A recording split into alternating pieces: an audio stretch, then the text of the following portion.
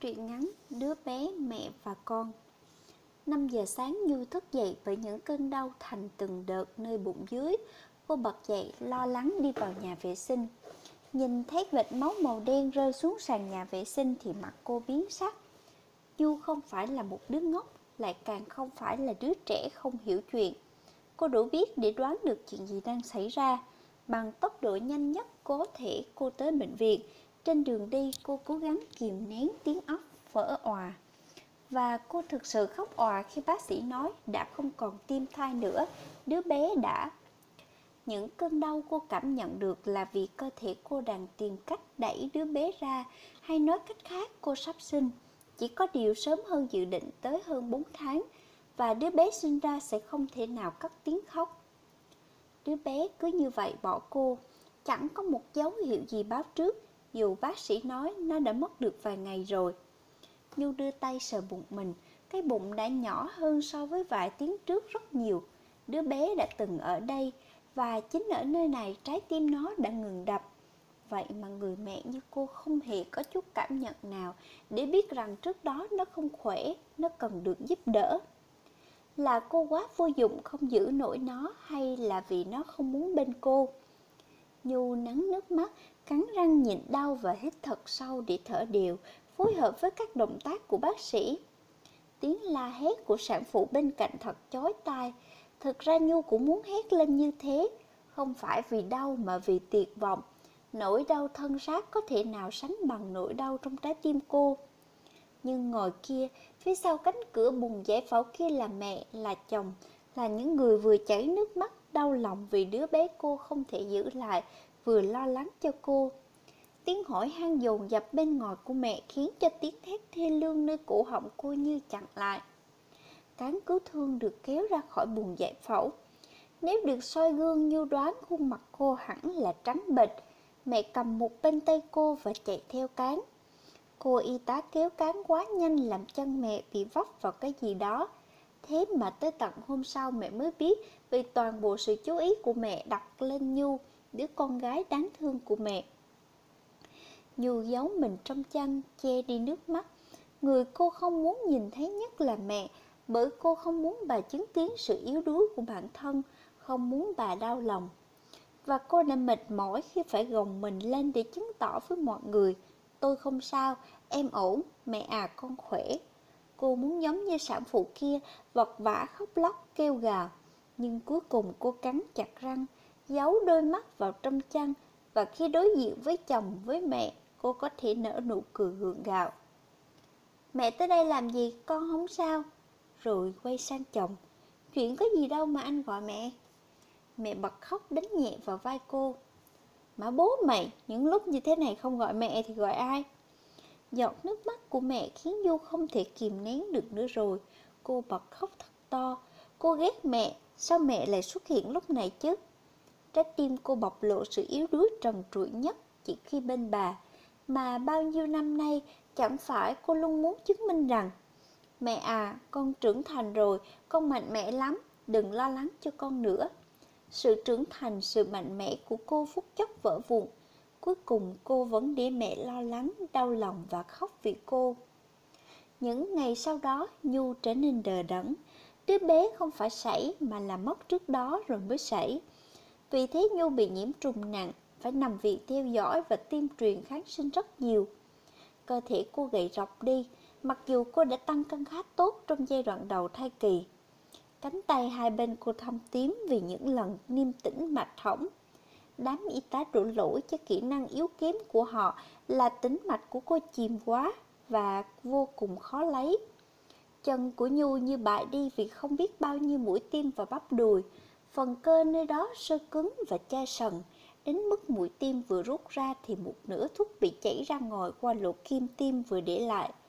Đáng lý nếu mạch khó lấy quá, cần đặt lưu một đường truyền ở tay hoặc ở cổ bệnh nhân để tiêm truyền dễ hơn. Đáng lý là cơ bắp bị sơ cứng thì cần đổi vị trí tiêm. Thiếu gì vị trí tiêm bắp ngoài đùi, cánh tay thì sao, mông thì sao? Nếu như nói cô có người quen trong việc, nếu cô nói cô làm trong ngành thì hẳn là sẽ có sự đối xử khác.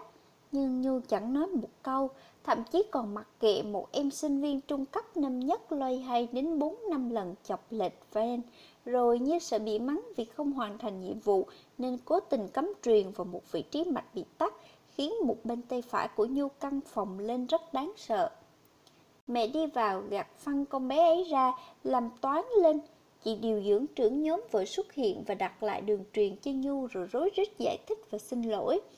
Mẹ chẳng nhận lời xin lỗi của người ta vì mẹ hiểu con mẹ, khẽ lau nước mắt rồi hỏi: Con à, tội gì phải thế?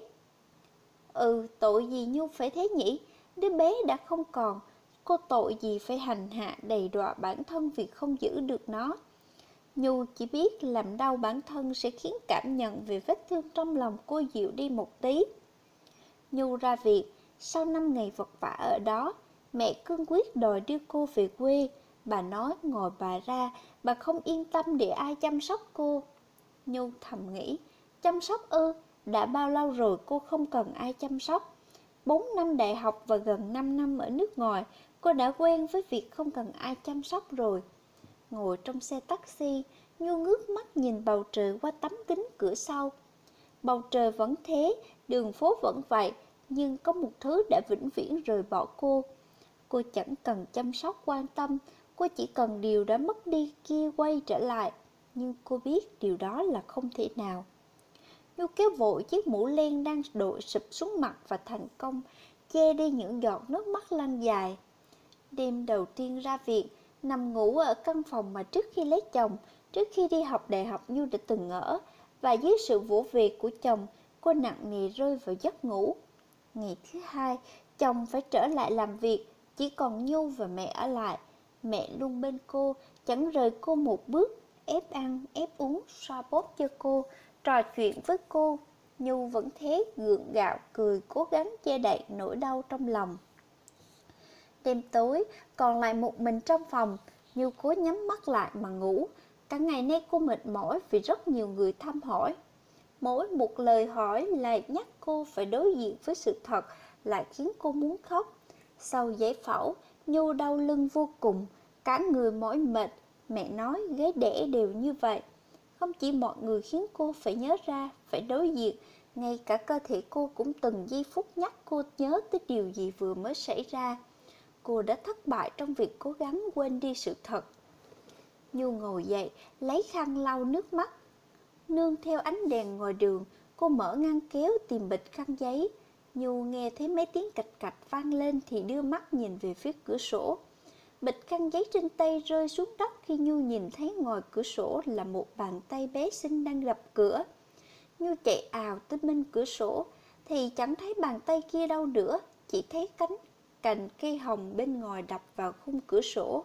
Gió bên ngoài gào rít khiến cành cây đập vào khung cửa mạnh hơn, nhiều hơn. Nhu ngồi bệt xuống đất, đưa tay bưng mặt.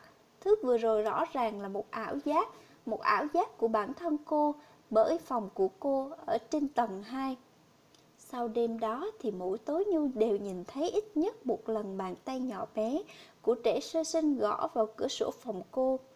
Và đêm nào cô cũng khóc. Cô biết ảo giác đó sinh ra là vì cô quá lưu luyến đứa trẻ, không muốn rời xa nó. Nhưng nó cũng chẳng thể ở lại với cô, chỉ có thể đứng ngoài cửa sổ nhìn cô. Cô đã không có cơ hội nhìn ngắm nó khi sinh ra, cũng không có cơ hội được ôm nó vào lòng. Thứ duy nhất cô có thể hình dung về đứa bé chỉ là một lòng bàn tay đêm cứ cố chấp gõ trên khung cửa sổ phòng cô. Lý trí cho Nhu biết cô cần phải chấm dứt tình trạng này. Cô biết mình có lẽ cần điều trị tâm lý, nhưng tận sâu trong trái tim của cô không hề muốn. Cô khát khao được nắm bàn tay ấy. Nhu trở nên gầy rộc đi vì những đêm mất ngủ mà không được ăn. Người luôn bên cô xót xa nhìn cô và cũng lén khóc không biết bao nhiêu lần là mẹ. Mấy đêm sau đó Nhu phát sốt. Trong cơn mê sảng, cô lẩm bẩm: Đừng gõ cửa nữa, mẹ xin con, mẹ không giữ được con, mẹ xin lỗi. Đừng gõ cửa nữa, mẹ xin lỗi mà. Mẹ bên cạnh cô cả đêm, bà sửng sốt khi nghe được những gì cô nói. Bà nhìn theo hướng cánh tay Nhu vươn tới trong cơn mê sảng và thấy cành cây bên ngoài đập vào cửa sổ. Nhu dứt sốt và tỉnh lại thì đã là buổi chiều của mấy ngày hôm sau. Cô đưa mắt nhìn về phía cửa sổ. Ánh nắng chiều qua khung cửa sổ trở nên gay gắt hơn thường ngày. Cô gượng dậy, tiến về phía cửa sổ và rồi bần thần nhìn thấy cây hồng trồng sau nhà. Gần với cửa sổ của phòng cô đã bị chặt từ lúc nào. Cửa phòng cô mở, mẹ đi vào với một chén cháo trên tay.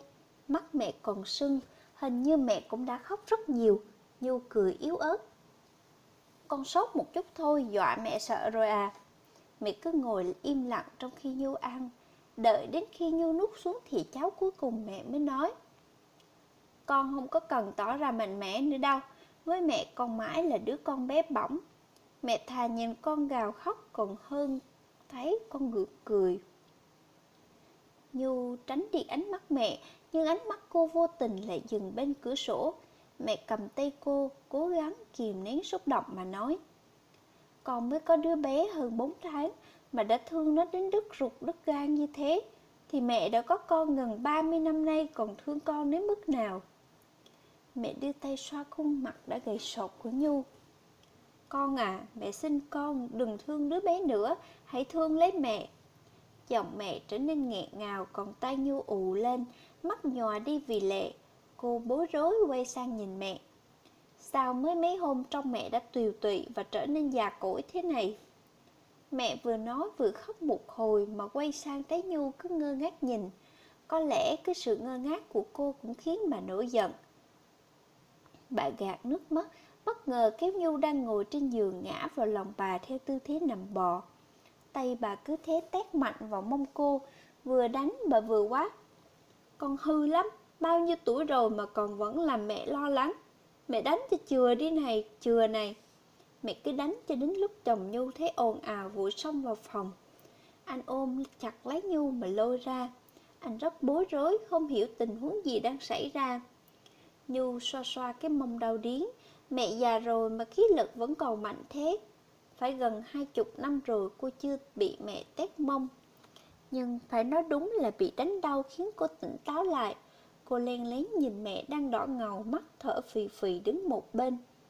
Mái tóc mẹ đã bạc màu, làn da đã đồi mồi, nhưng ngay cả khi tức giận thì khuôn mặt già nua kia vẫn toát lên sự yêu thương và quan tâm vô hạn đối với cô. Nhu yêu nhất là ai? Là mẹ mà, thế nên cô mới luôn luôn chứng tỏ mình cứng cỏi, mình trưởng thành là vì sợ mẹ lo lắng. Vậy mà sao lần này cô lại khiến mẹ lo lắng đến như vậy? Cuối cùng trong vòng tay chồng, Nhu bật cười và bật khóc. Cô nói: mẹ, con sai rồi, con xin lỗi. Tối đó Nhu vẫn mất ngủ, cả đêm vẫn nhìn chằm chằm vào cửa sổ, nhưng không thấy được bàn tay bé nhỏ nào gõ vào cửa nữa. Đồng hồ điểm 6 giờ, bên ngoài đã mờ sáng. Nhu đứng dậy đi tới bên cửa sổ, khẽ chạm tay vào khung cửa kính. Cô thở dài: nếu đã không thể ở bên mẹ thì hãy đi tới nơi nào tốt đẹp hơn con nhé. Mẹ xin lỗi, mẹ cũng không thể theo con, nơi này còn nhiều người quan trọng với mẹ. Ngập ngừng một chút, cô nói: cảm ơn con đã tới với bên mẹ. Nhu luôn tin rằng sự xuất hiện của bất cứ điều gì cũng phải có ý nghĩa của nó. Lần này cô cũng tin như thế. Có điều trước đó cô nghĩ rằng việc đứa bé đến bên cô và mất đi thì ý nghĩa của nó là khiến cô phải nếm trải nỗi đau đớn lớn nhất từ trước đến nay. Nhưng ngày hôm qua đã giúp cô nhận ra sự xuất hiện và mất đi của đứa bé để giúp cô hiểu được lòng mẹ.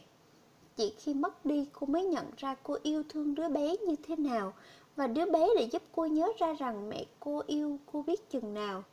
Tự lập quá khiến cô quên mất cô còn được yêu thương, còn được mẹ che chở. Thế nên cô đã nói: cảm ơn con đã tới bên mẹ, nhưng vế sau của nó: cảm ơn mẹ đã là mẹ của con, thì cô dằn lòng lại. Cô sẽ nói điều này với mẹ, chỉ là vào một dịp khác mà thôi.